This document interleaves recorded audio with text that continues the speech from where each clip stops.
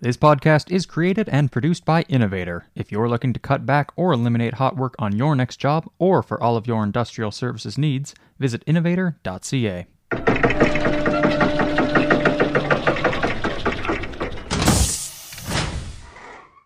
Hello and welcome to the next episode of the Industrial Innovators Podcast, hosted by founder and CEO of Innovator, Don Cooper.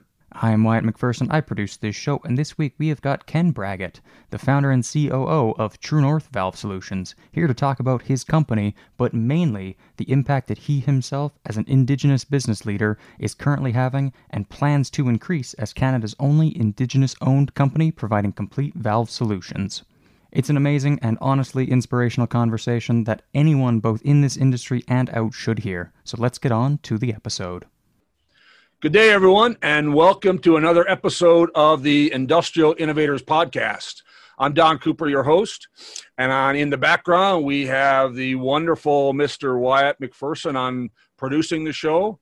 Today, I've got my pal, Ken Braget with True North, and we're going to be talking about Ken and his vision in a valve business that has a passion for giving back with Aboriginal and Indigenous employment. We're going to talk about Ken's history and his company. I think it's a really interesting and innovative story that I think is important in today's times.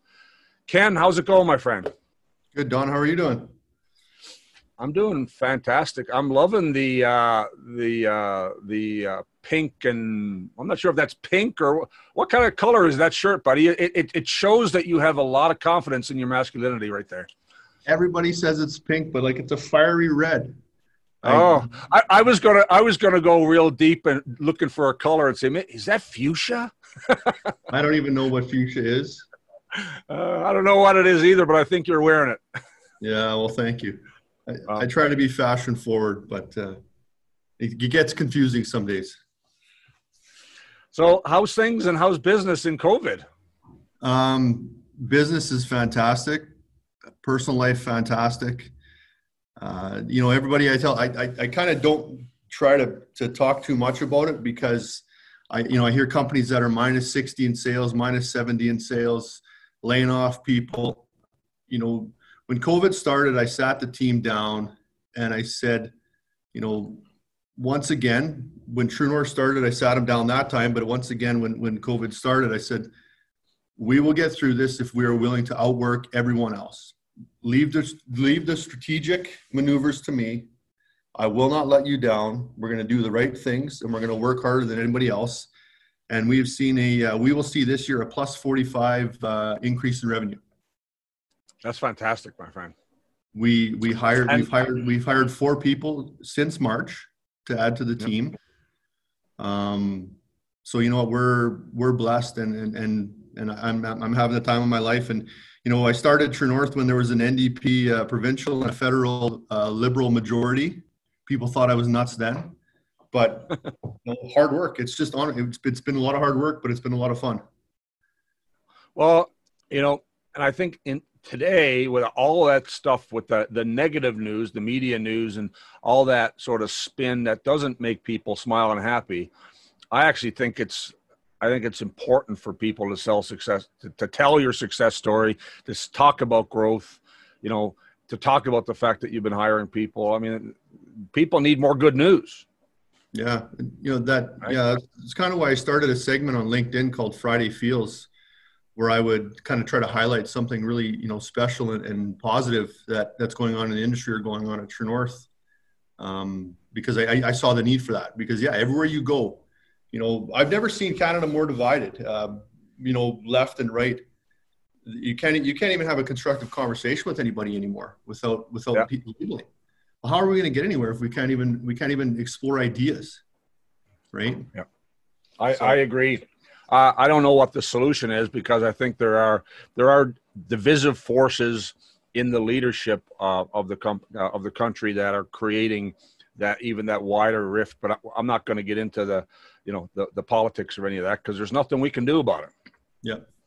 Right? That's for other people. That's a battle for other people to fight. But we're in the trenches trying to keep people working and trying to be prosperous, right? 100%. Yeah. So Ken, you have this business, True North. Tell me what that is. Well, I when people ask me that, I struggle with it because to me, it's not a business. It's a way of life, and it's a family, and there's a vision that we created together. There was 8 of us in my previous business that left there because, there's more to life than just waking up in the morning, feeling like you have to go to work and working with those people from 8 to 5. Maybe you like some of them, maybe you don't, and you leave and you never talk to them on the weekends or after work. Well, you spend more time at work than you do with your family. If you really want to be successful in this world, you need to do that. And it's not a fair work-life balance at the very beginning, but that work-life balance becomes more, if you work hard, it becomes more life than work balance at the very end of your life. So 8 of us left a company that I owned 42% of, and started True North. And we sat down with a vision of, we want to be a complete valve solutions provider. We looked at a lot of big gaps in the valve industry, and we were very technically sound. We had a lot of good technical people, and we thought, okay, let's build on this technical skills that we have. That was almost 100 years combined. And let's find our place in the market. And we did, and that evolved into, 7 or 8 really good technical divisions that we developed. And then we decided, why don't we do the easiest part of this whole valve equation and sell you the valve, right? So then we bolted on about $30 million worth of inventory, and the sky's the limit, right?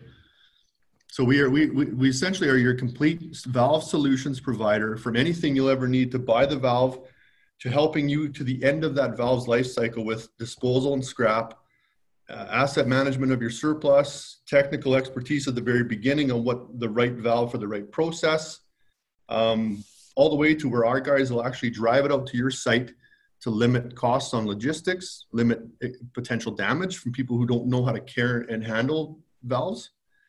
And that's what we've kind of done. And there's nobody else like us. Plus, we're the only Indigenous valve company that I can find in all of North America. Right. Well, and I want to dive deeper into that because I think that's a really interesting and inspiring story about what you're doing there. I mean, the valve business happens to be your niche that you found. And I think, there's a great story there, but I think your why in what you're doing is really the message I want people to hear about. So, Ken, you were adopted. Why don't we, I want to understand a little bit for our audience to understand about where your background started and then how you found this connection with the First Nations of Canada. Yeah, well, it's okay. Let's get personal. Absolutely. This is telling your story, my friend. Yeah. So when I was 2 years old, my mother and my birth father split up, I guess, and I was adopted. I was unaware of this until I was 10 years old. On my 10th birthday, my new adopted father, Dennis Braget, and my mom sat me down, sorry, and said, "Oh, hey, by the way, you were not born Ken Braget. You were born Kenneth Lewis Callahoo, and your father is a First Nations man that you've never met, and we don't know where he is." And okay, I'm 10 years old. I don't know how to digest this information, so all good. When I was 18 years old, I found a box at my now stepdad's business. So if you follow, I've got now 3 dads: birth father, adopted father, stepfather. Stepfather owns a valve manufacturing company, so I was working for his company. So I find this box in a storage room in his business, and it has information about my birth father, Farron Callahoo. And I start diving into this thing, and there's actually like a pay stub from Acme Scrap Metals. I pick up the phone and I call this Acme Scrap Metals because maybe I'm going to find my real dad. And the guy that answered, I asked him if he knew Farron Callahoo, and he said a couple swear words to me and hang up the phone. Obviously, it doesn't work anymore. And So that was 18. When I was 28, I asked my mom. I'll just go back to that for a minute. So you called a guy at 18 because of a pay stub, and the response you got were some swear words. Did you get anywhere else with that, or was it just that one event? Just that one. Okay. Yeah, my real father's former employer probably didn't like him, so he's Sure. Okay. so my whole life I was told that my real dad was a deadbeat and he wanted nothing to do with me. I never met him, and so that kind of phone call was like, well, maybe my mom was right, Right. So then at 28, I started poking around again. I asked my mom about him, and no, he's a loser. I saved you from that life, and okay, so I respect my mom and move on. Well, when I was 30, was this your birth mom or your my adopted mom? My birth mom. My birth mom is still in my life. Okay. Only my adopted, only my birth father isn't. Okay, I got you. So 34, we're sitting on a patio at my family's cabin in Sycamore, BC. And my sister-in-law goes, have you ever looked him up, your real dad? I said, no. He's a loser, blah, blah, blah. And all through the power of Facebook, in 2 clicks, I find a picture of him. Oh, and yeah? I find a picture of him with his entire new family, his wife, and then these 2 sons and a daughter. And I'm like, wow, that's neat. But this guy doesn't know me. I'm not going to pick up the phone or Facebook the guy and go, hi, daddy, it's me. And he doesn't know me. I'm not going to ruin his life because maybe he hasn't told his family about me. And so I leave it alone. I get home for my holiday. But I'm fascinated now. Like I've seen the man for 34 years. I've walked around this earth not knowing who I was. Was my family have genetic heart disease? Was I Polish? I don't know. So I get home from the holiday and I said, you know what? I still have that box I had when I was 18 years old. Mm-hmm. So I start rooting through this box, and there's more than just a pay stub from Acme Scrap Metals. There's a document in there, which is a custody battle order from when I was in 1984, when I was 2 years old. And I'm thinking, well, wait a second here. I never met this guy. Why is there a custody battle? And then there's a whole bunch of other documents, and then there's a restraining order. And in that restraining order, my mother was 6 months pregnant with me. She filed a restraining order against my birth father, and in that document, she says that she's going to have an abortion next week with me, like that, right? Yeah. And I was like, I'm in tears. I'm blown away because I'm opening up this box of Pandora's box of emotion and my life, and my whole life's basically in this box. And so then in there, I find another document with another lady who's not my mother and my birth father. So I Google that lady's name. Well, she had passed away a couple years ago, and in her obituary lists 2 kids. Well, in the document in the box I found, which labeled her name, was my birth father, and this lady, she called him to court over child support payments. So one of these 2 kids I found in my obituary was my half brother or sister. Yeah. So I reached out on Facebook to the one, the girl on that obituary, and I asked her, can I ask you a question? She goes, yeah. I said, do you know Farron Calahoo? And she goes, yeah, that's my brother's dad. And I went, okay.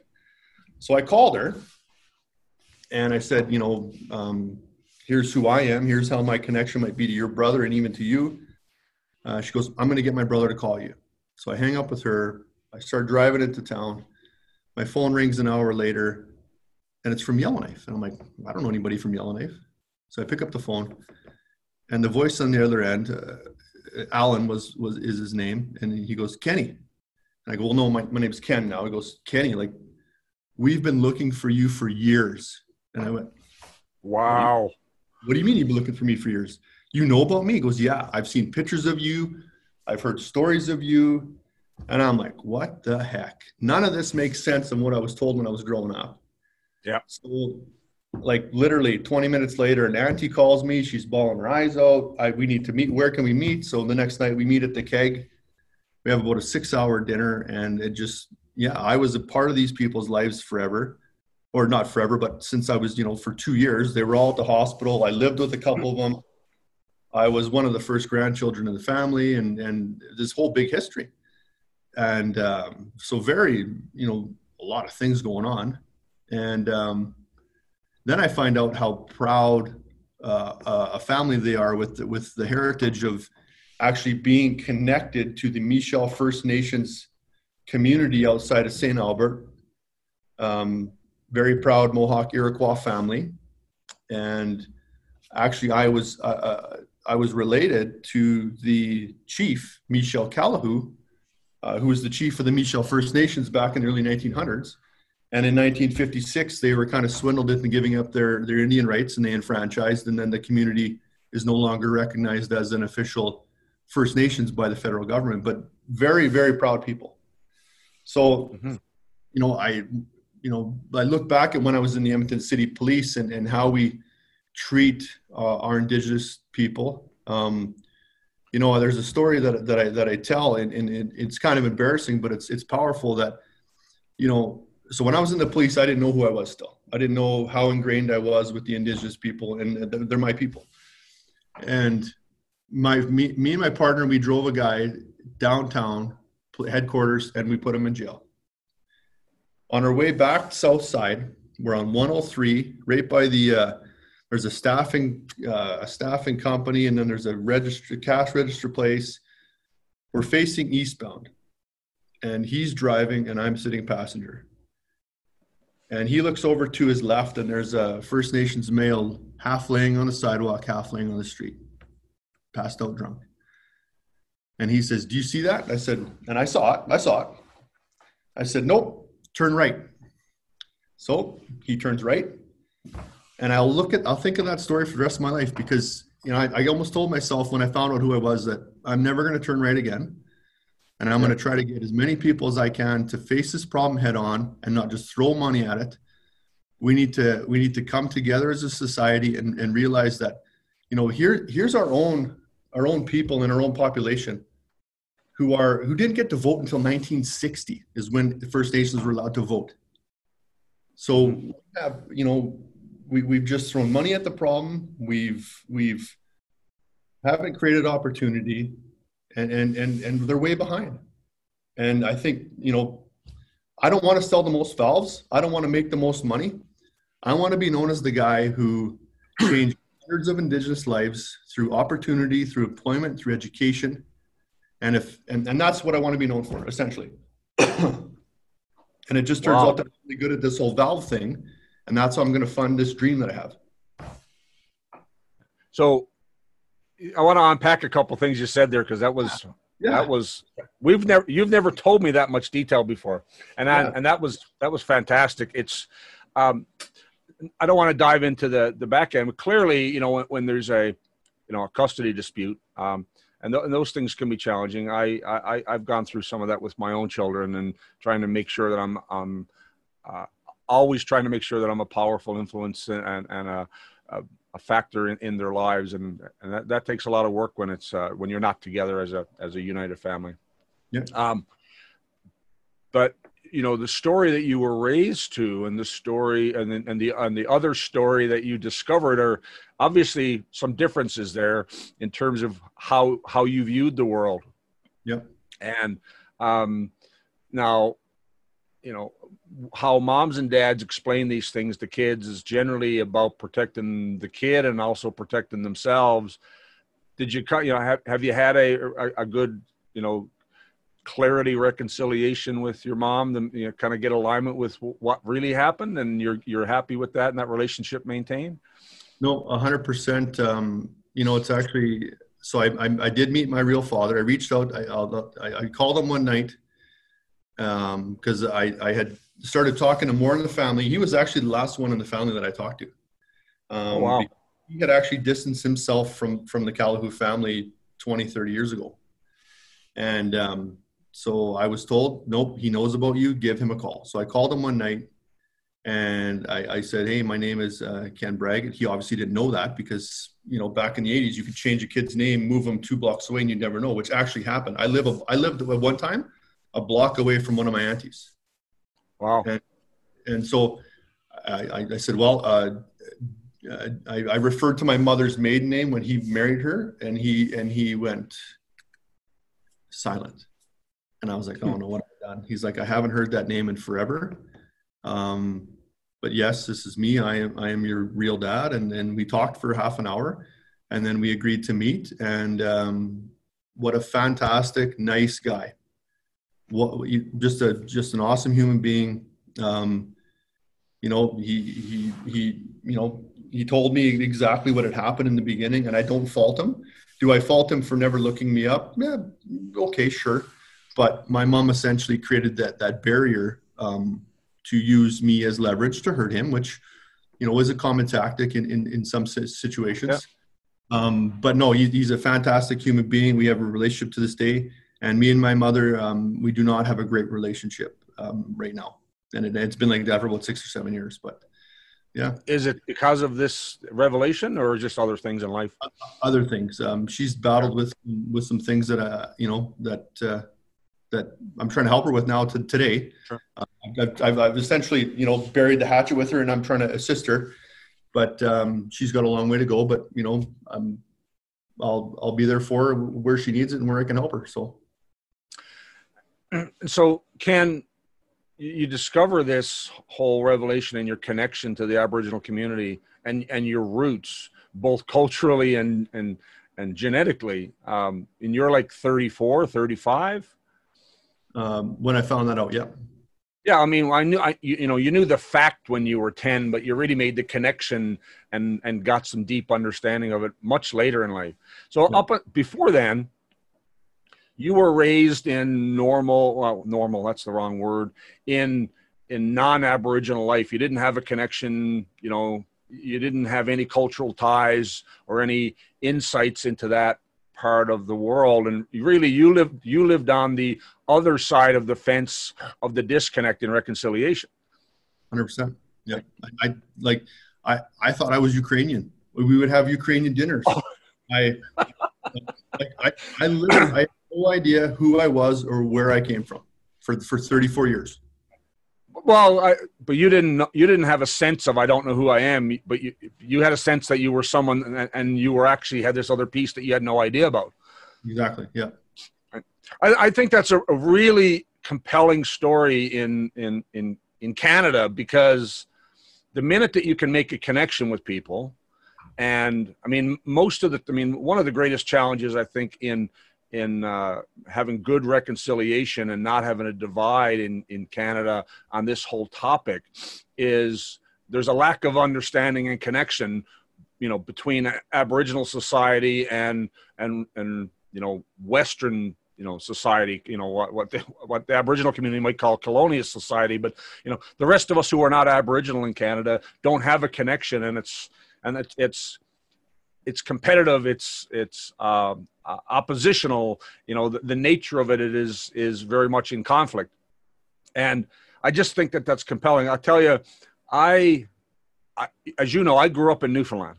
Yep. And my whole life, you know, I didn't really have any connection with the Aboriginal community, including didn't even really have a connection that there was a conflict in society, because there really were no treaty disputes or Aboriginal communities that were in my region. I think, you know, there certainly are in northern parts of Newfoundland and that, you know, with the Innu in Labrador, but in Newfoundland, it really wasn't something that we saw in society.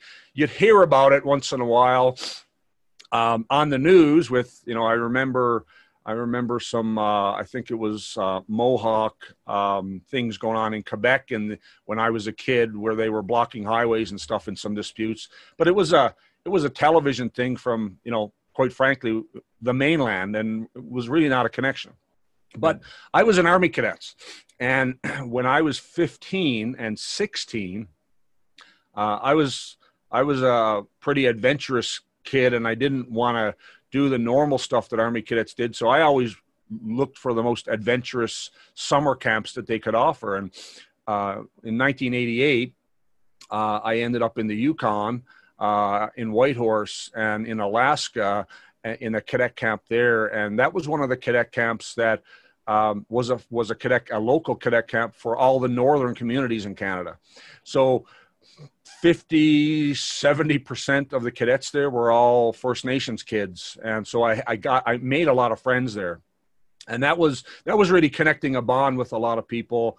And, you know, I still stay in contact with several of them to this day, in northern communities. And that was really my first experience. And it was really important for me.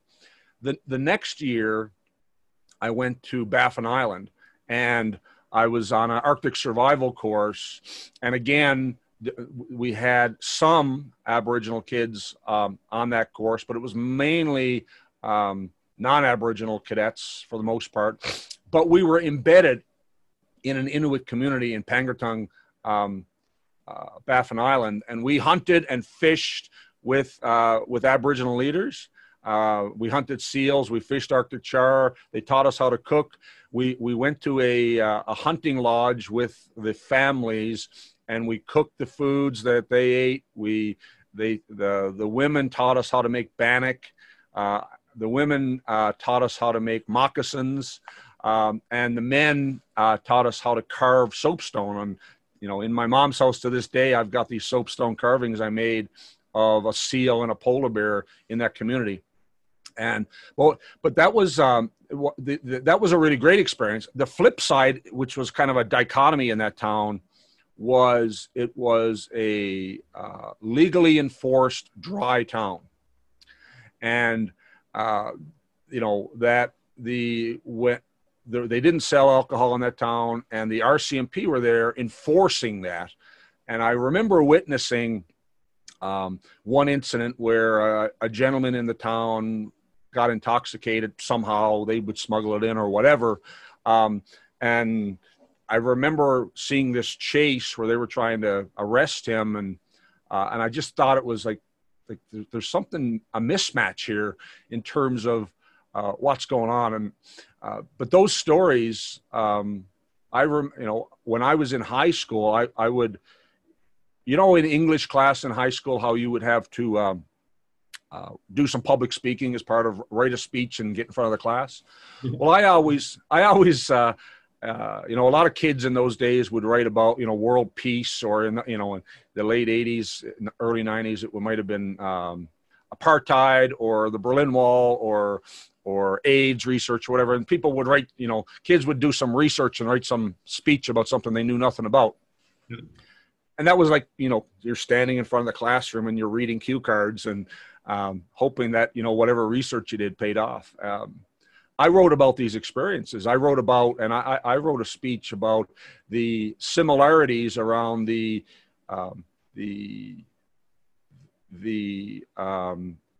treatment of Aboriginal communities, and how, you know, and connected it to how Newfoundlanders might feel looked down upon or separated from mainstream society as well as a unique society. And just connecting and just making that connection with how are we the same instead of how are we different. And I won that public speaking, and it was, it was about Aboriginal rights. And as a kid, I didn't know what I wanted to be, but through those experiences, when I thought about going to law school, I actually wanted to be an Indigenous rights lawyer, believe it or not. Oh, cool. Someone along the way talked me out of becoming a lawyer, thank goodness. But I just, you know, at my roots as a kid, I had these interesting experiences that gave me a different perspective. It made a connection because these people were my friends. I lived in their community. They taught me things, and I saw the value in a way that I think media and government and law enforcement don't see. And I think it's really important. And I think that your story about discovering who you were, and the fact that you were a police officer and probably had that view in some way because you didn't have a connection until you did, is a really compelling argument for why we need to do things differently. Oh, 100%. You know, let's talk about the police, and obviously it's a very hot topic on what's going on now, especially in the United States. With defund and the treatment of, you know, African Americans down there. I look at when I was in the police, And I was in basic training for about 25 weeks. Out of those 25 weeks, I shot a gun thousands of times. I learned how to fight hundreds of times. I learned how to communicate and how to problem solve maybe a dozen times. But when I went to the street, all I did was problem solve and communicate. Right. The police never put you through one day of Aboriginal awareness training on how to deal with personality management and historical behaviors. We have such an influx of immigration into Canada, which is a good thing. But why are we not learning about their culture and what they're dealing with and where they grew up and where they came from? Because that would help us as police learn how to manage personalities and diffuse situations a little bit easier. So I love that I had that experience. I'll never regret going into the police because it structured me and it gave me the leadership skills, the problem solving skills. I'm way more methodical, but I'll never regret leaving the police because of what I'm able to do now is influence a whole bunch of people's lives. In the police, there's a mandate and there's a vision and there's an objective where you think you'd be able to stay there and influence and change hundreds of people's lives, but it's not really that way. It's not until a bunch of people in the private sector decide, you know what, let's make a change together. There's thousands of businesses in Alberta that if they take the opportunity, employ a couple of our Indigenous people each. Well, last summer I hired 4 young men, 3 from Mikisew and 1 from Athabasca Cree First Nation. And I actually tell this story on my LinkedIn, and you can find it on YouTube. It's called Chad Lewis True North. Chad Lewis came to me, 18 years old, from a young male from Athabasca Cree First Nation. His job interview, Don, was like this. Mm-hmm. And I go, Chad, what can I do? He goes, I want a job. I go, okay. I tried to ask him some questions. He wouldn't even look me in the face, didn't shake my hand, but I gave him a job because I'm going to change you. I'm going to help you. And I asked him literally first day, what's your mechanical aptitude? I had to explain aptitude to him, which was fine. And I won, I think. And I watched him for a little bit and I said, I agree. Like, he's a 1, like this is different. This opened my eyes into this isn't just get to work, put your boots on and go to work. He needs training and he needs some education on just basic, simple skills. I could have laid out 100 tools on the table and said, find me a flathead screwdriver, and he couldn't do it. So, that opened my eyes. A year later, that kid, rock star. I asked him, I said, what are you now for mechanical aptitude? He goes, Ken? He looks me in the eyes, he goes, Ken, I think I'm a 7. And I'm like, I totally agree. Like, that moment. So now Chad Lewis at 19 years old, I look ahead in the future. This kid can have a kid. Let's say he has a child one day. He can change oil. He can change the ceiling fan. He can change lights. He can change the brakes on his car. Like, I just gave this guy the skills to change his life. And now he's going to maybe change his kid. And that's going to go on and on, right? So imagine if that happened thousands of times. And I actually asked Chad, I said, Chad, would you be at a 7 if all I did was bring you here, put you in office, you sit and do nothing? Maybe you doodle and draw and play on your little PlayStation thing, but I give you a paycheck every 2 weeks. Would you be at a 7? He goes, no, I'd still be at a 1. Well, there it is right there. This is not a problem that's going to be solved by just throwing money at things, right? We need to figure out how to create opportunity for our own people. Well, and I'll tell you that. So I've got a similar perspective, and I probably have a jaded perspective on just anytime you get government programs throwing money at something, that's all they're doing. All you ever hear the government talking about is funding things, not effective things. Yeah. I think the reconciliation and creating opportunity is not going to come from funding. It's going to come from entrepreneurs who create opportunities to help people develop. Yep. To give them an opportunity and to give them mentorship, to give them coaching, to give them to be there for them and show that they care. Yep. Don, you and I couldn't agree more. It's unfortunate that we don't see it like this on the federal level, because we just want to buy votes, and the easiest way is just to buy votes and throw money at things. There should be a program where entrepreneurs like me and you, through building skills and development, then the money's funded that way or whatever. There's got to be a reward for what we do. Because honestly, I had to make a decision. My dream and my vision, I would go broke, because if I don't stop somewhere, because literally you want to help everybody. It's like the kid that goes to the SPCA and wants to adopt every child, right? Or every dog, because the dogs are crying and the dogs need a home. So yeah, there's got to be a different way. Definitely. Can you just dive into your vision a little bit? Because I think that what you just said there is interesting to me. And I don't want to put words in your mouth, although I might summarize it after I ask you a couple of questions. Let's fast forward, and it's 3 years from today. And we're looking back over the last 3 years. So just picture it's 2023 and you and I are talking again. In your vision, what has to have happened for you to be really happy with your progress? I want to see my Indigenous employment rate go to 40 to 50%. Right now I'm at 25. COVID took 4 of them from me. They had their bands asked them to quarantine, and they never came back. So I'm at 25% right now. I'd love to be to 40, which is not just 3 or 4. I want to have at least 10 to 15 here. And I want to be very influential in different communities.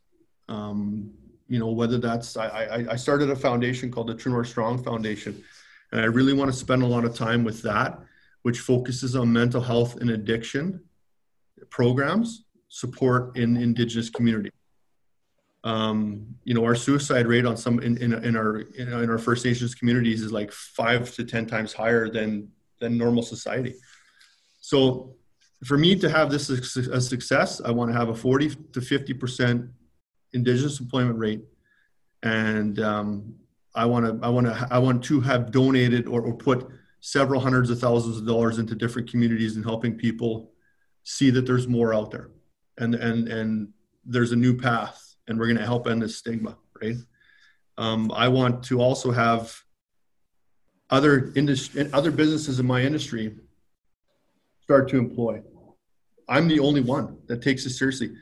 The day needs to end where it's only the responsibility of the end user oil company to give money back into communities, when meanwhile there's billions of dollars being given to the rest of us and then sent to Houston or to wherever those other companies' headquarters are at, when it needs to be put back into our communities. So I want to blaze that trail.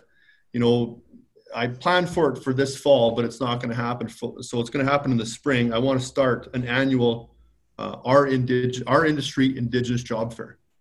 We'll get the different communities that have members in Edmonton, because there's a ton of members in Edmonton from these communities, work with the Métis First Nation of Alberta, and bring in a whole bunch of companies in our industry, oil and gas or whatever it is, and let's start that process. If we could walk away from that one day and 100 Indigenous men or women get a job, that's super cool, right?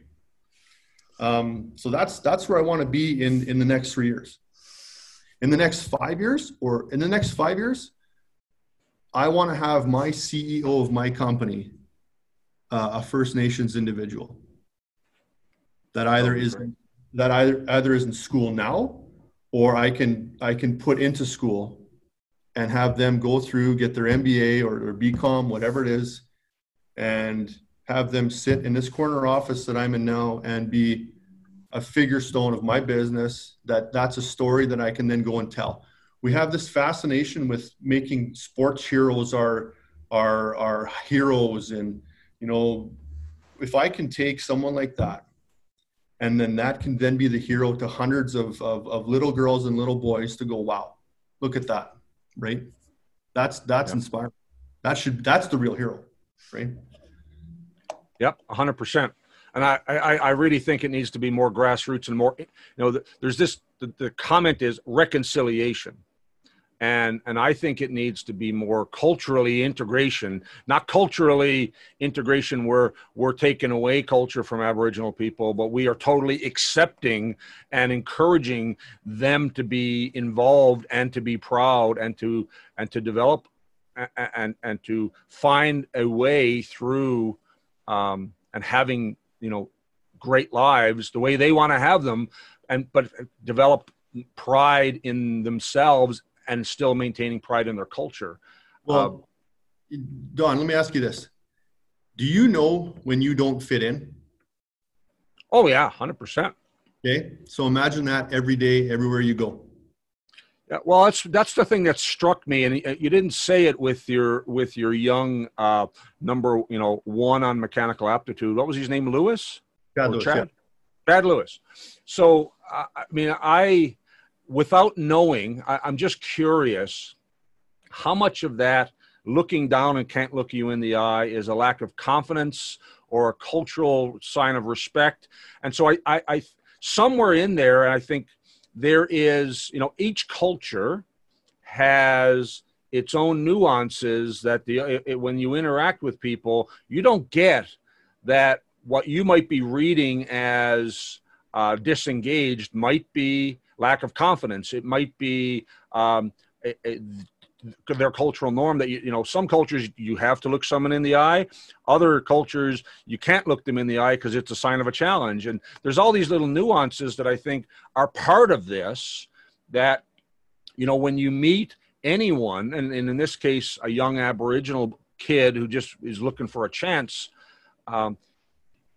how would people read that? Is like, you know, you see this young man, he can't look you in the eye, and in an interview, how is he going to do? If someone on the other side of the interview isn't compassionate and looking to, I mean, you're different because you're looking to create an opportunity for that young man. But when that young man goes into 100 other places, his body language, whether that was confidence or culture or respect, is going to be perceived by the other interviewing person as, yeah, I'm not sure that guy's a fit. 100%, 100%. So, you know, when I started this vision, I've learned a little bit along the way, and one of them is I can't fill a panicked gap in my employment with an Indigenous person because they need that time and that attention. They need to know that you know, they come in, they're going to get the education, the training.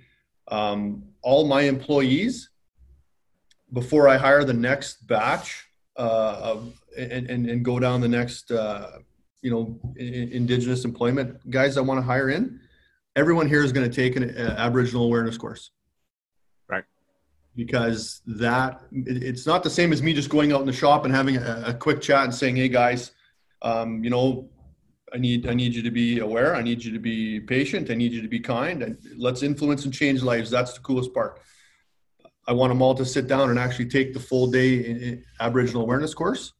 And then, you know, we bring the next guys in, next men or women in. And it's not just get your boots on, get to work. We need to develop skills as well, because some of them don't have that skill development. So, well, I think it's both developing basic career skills, as you put it, you know, just mechanical aptitude, but it's also using that to help build their confidence so that they can be more successful and adaptive in interacting with non-Aboriginal, you know, coworkers or employers or clients or whatever, and not trying to change. I think that attitude needs to just be left in the 1960s.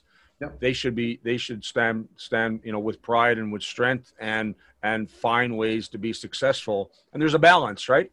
I think there's a balance that I think everyone needs to reconcile with I want to go back to money. And, we talked about how the federal government, pacifying their responsibility by throwing money at it that doesn't really accomplish anything. But I want to go into a little bit more nuanced piece because I think we're seeing a lot of energy companies and just large industrial facility companies having doing their best to have a strategy of including their spending and their employment with an Aboriginal focus. But I had a personal experience a little while ago where I was looking at forming a partnership with an Aboriginal group in a joint venture. And my vision was that, sure, this joint venture would have had an economic value because obviously if we were a First Nation specialty business, that it would give us some advantages commercially with some of our target clients. So that's just, in the oil and gas space, there's a strategy there that, that a lot of people take advantage of. What struck me is my vision was I wanted that business to be what you're doing, which was as much as we possibly could to create it, not just as Aboriginally owned, but I wanted Aboriginal employment, and I wanted to develop technicians from the communities in which we work. So if we were in Fort McMurray, as an example, I wanted to create employment opportunities to apprentice young men and women in that community to become leak repair technicians or hot tap technicians, bolting technicians, to work on maintenance and turnarounds in those facilities, and not just for their bands to get money, but for them to gain skills and employment and confidence and purpose and find opportunity. Well, as I was in my discussions, it turned into just a big economic negotiation about how much the band was going to get, and specifically their business development arm, which is not bad. And what they do with the money is there's lots of good things that those prosperous bands do, I'm sure, and I'm not involved in that. But the thing that struck me is I said, how many young men and women are in your community that we could take on as apprentices? And they said to me, not very many, and it's not our priority. And yeah. It was even at that level where they were trying to take advantage of the appropriate, industry trend of sharing funding and sharing spending. At the grassroots, it was still a lot of economics and not a lot about people development and people care in terms of the way that they were looking at it, or at least how I felt about it. And I think in the way that companies work through these things with Aboriginal ownership, and I think it's totally appropriate, and I want to see that trend grow and grow and grow, and the percentage of spend in particularly on treaty lands should continue to grow. But I think it's flawed if we're not developing the people so that they can be self-sustaining as individuals. So I think there's a difference. There's a difference between a self-sustaining community and individuals. Because, if you're in a community, and it doesn't matter what community, the community of Edmonton, if there's a lot of pride in Edmonton, that doesn't necessarily translate down to every individual is happy and healthy and feel like they are valuable. And I think the same thing can be true in the economic strategies around bans and treaties and oil company economics. That how do you make an impact on the individual that isn't about just giving them a check? Oh yeah, 100%. There are a couple of communities that don't have, let's just say, their heads on straight, and they're looking strictly at how can I take the natural resources that we have, and how can I and a few of us live the best life, and let's just keep the money flowing and not the opportunity. But there's also a lot of communities, their number one goal and dream is to create opportunity and to get their young men and women employed, because they know what that means.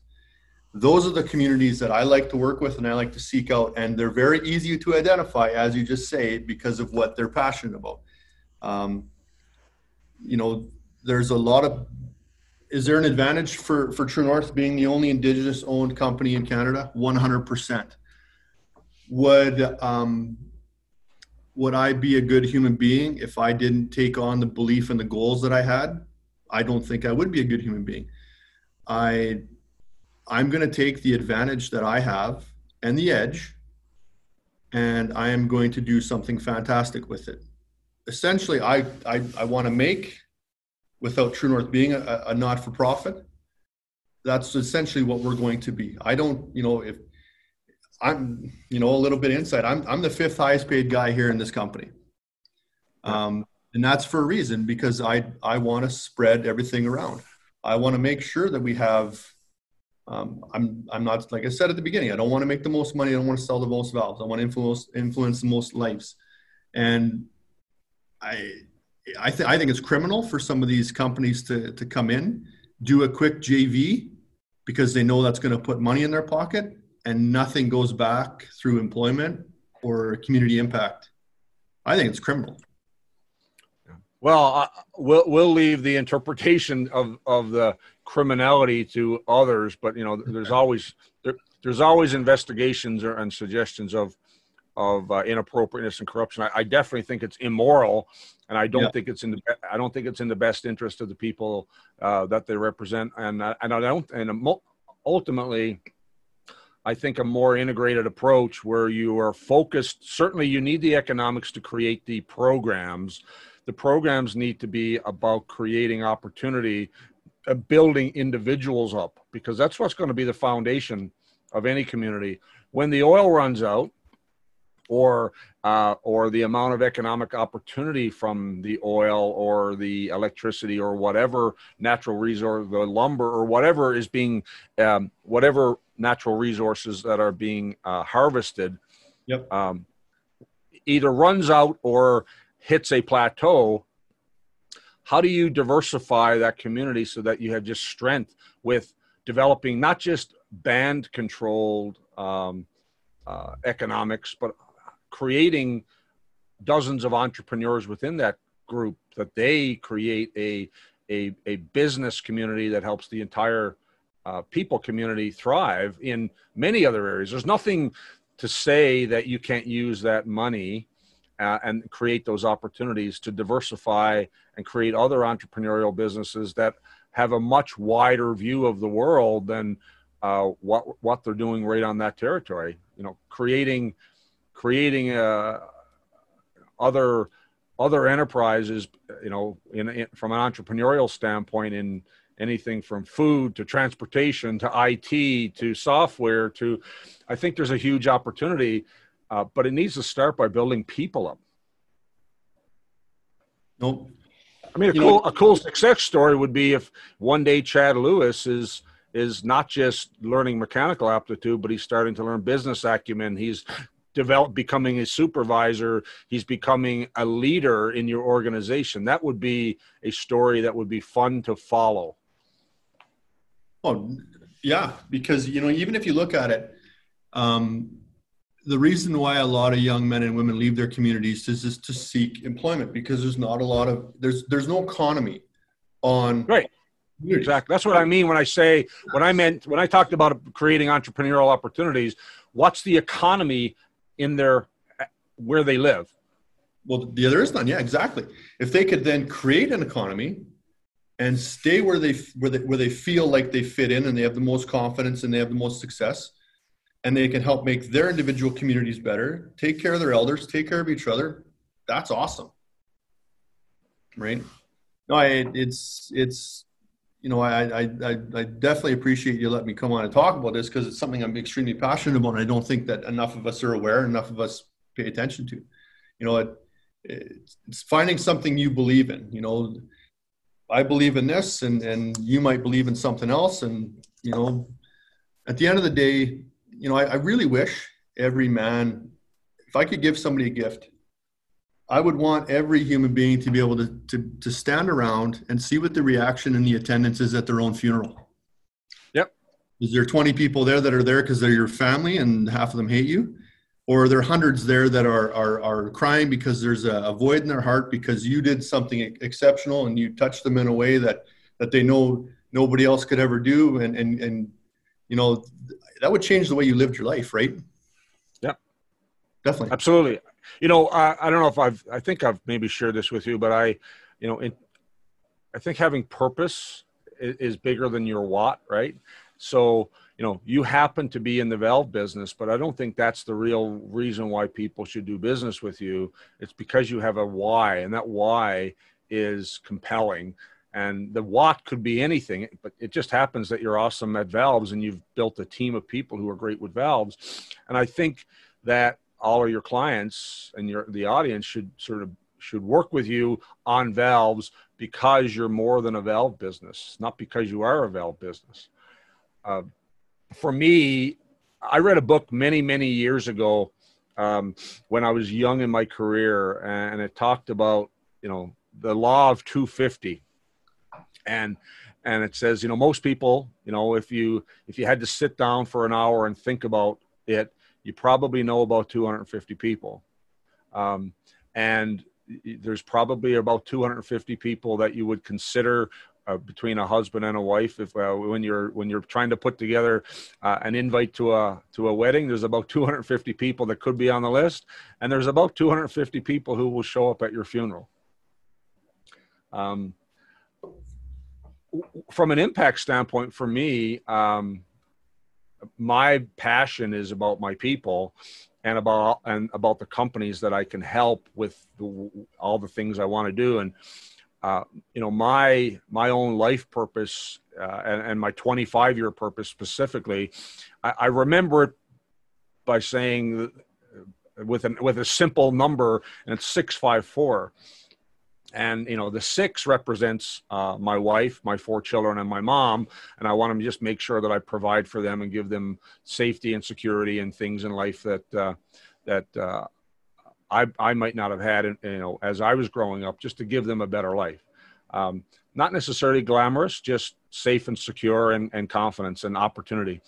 But the 5-4 is actually 5 to the power of 4. And I want to grow my businesses so that I can impact 5,000 employees and 5,000 families over the next 25 years, and create opportunity for where they have pride, where they have a place that they feel like it's home, that they have security, and and I don't do it out of any vanity of how many are going to show up at my funeral, but you know, I often have employees and their spouses come up to me at Christmas parties or at gatherings and say, thank you. And I'm like, thank you for what? Well, thank you for that opportunity. We needed that job. You know, this is great. You're having this Christmas party for our kids or this. And I'm just doing it because it's who I am. And it's what I believe in. And it's not out of anything other than I just want it to be a great place to be. And I want to create great opportunity. And it hurts me, you know, COVID hurt me, not because of the financial impact. It hurt me that I had to make choices around what I could do for my people to protect them. It was a lot of tough things that, you know, everyone had to make decisions. I mean, it's the financial pain of this will be felt for a long time, but I think the human impact pain is what we got to pay attention to mitigating. And your why is incredible. And I think it's more incredible because for most of your life, you were on the opposite side of that and really didn't have a connection with it. And I think it's a story of what can happen if someone makes a connection. You happen to make a personal connection that goes, well, these are my people. And I'm sure that part of it has to do with your own sense of reconciliation and developing pride in a piece of you never knew about. But imagine if our leaders around the country in business and in government and in institutions all decided to make a connection so they could change their perspective and change the way that we are approaching a much more harmonious society where we're not seeing these negotiations and land disputes and rail disputes and all of these things as adversarial, but we are finding a way to create a connection that it is in everyone's best interest that we do right. Oh, but Don, sometimes people just ask for way more than we're able to give. Yeah. But again, it's assuming that it's you're asking to take something that that is yours to begin with. I had to throw that reference in there from Mr. No, I get it. I mean, but those are people who are perceiving it from a money perspective and from an entitlement perspective of, well, I'm entitled to this, and you want me to give you 10%. I only want to give you 2%. Yeah. Well. No, you're exactly. The problem is we have too many people who are unwilling to make the connection because it opens up maybe some embarrassment. I'm embarrassed to tell you the story about the time I turned right, because you can perceive me as a stereotype, racist, whatever you want. Well, but I don't think you should be embarrassed. Well, no, I'm not. And so here's why, right? I think the person you were when you did that person should be embarrassed, right? Your past self should be embarrassed. Your present self is a different person because you've made a change and you've recognized something, and your present person has nothing to be embarrassed about because you're not that person anymore. And that's the point. True. Yep.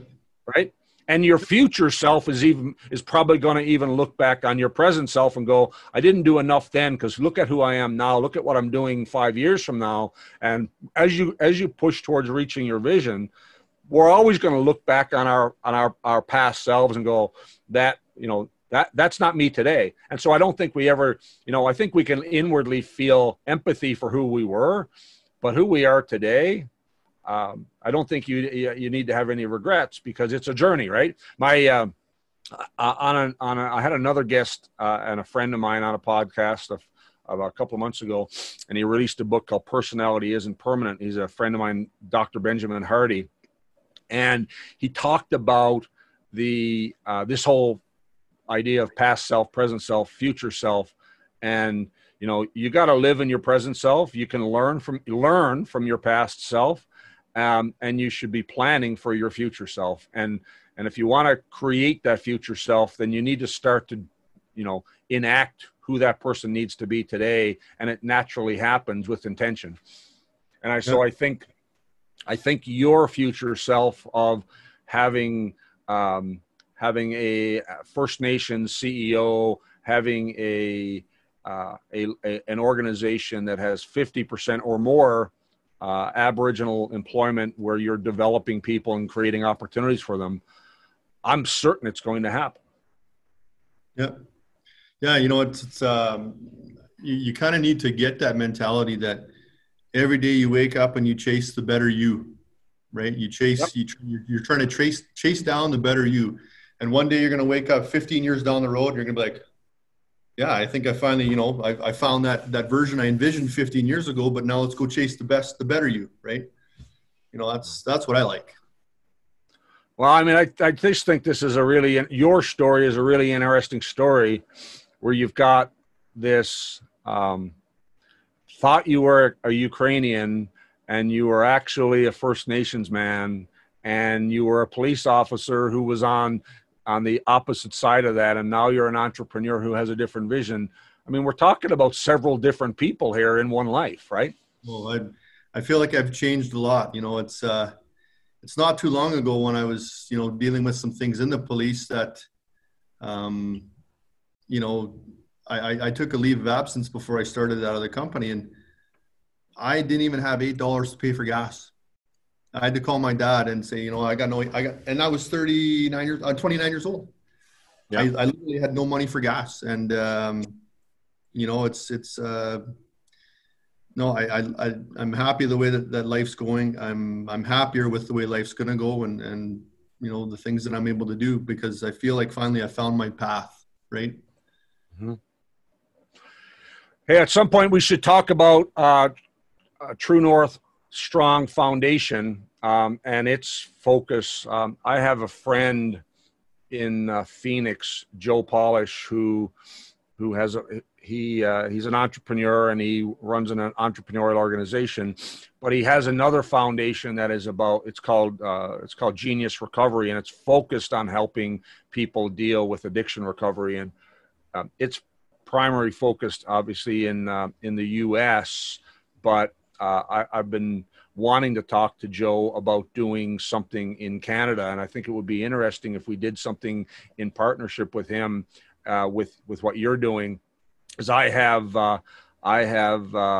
a passion for helping people with addiction as well, because I've struggled and had experiences in my life in that area that have had negative consequences, and I think a lot of people have, and I think it's something that a lot of people need a different approach on as well. And it's certainly a major part of the Aboriginal challenge and that they face with their culture and how they deal with it and how people treat them as a result. And but I think it's true for a lot of people that there's a lot of people who have my friend Joe, he says that all addictions are actually a solution.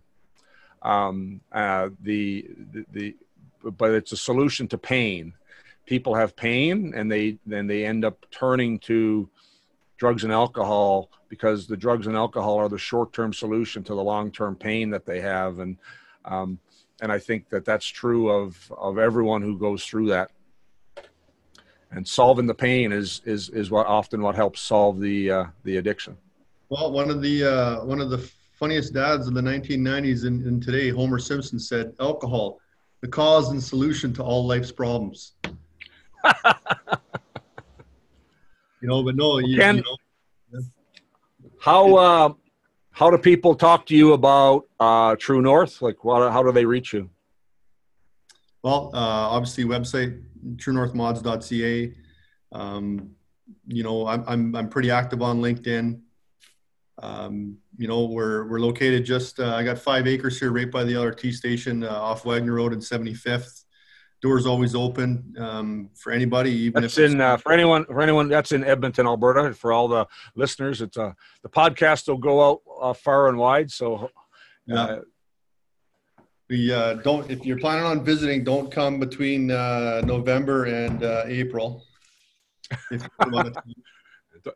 Don't come to Edmonton, you mean, not your business. Exactly.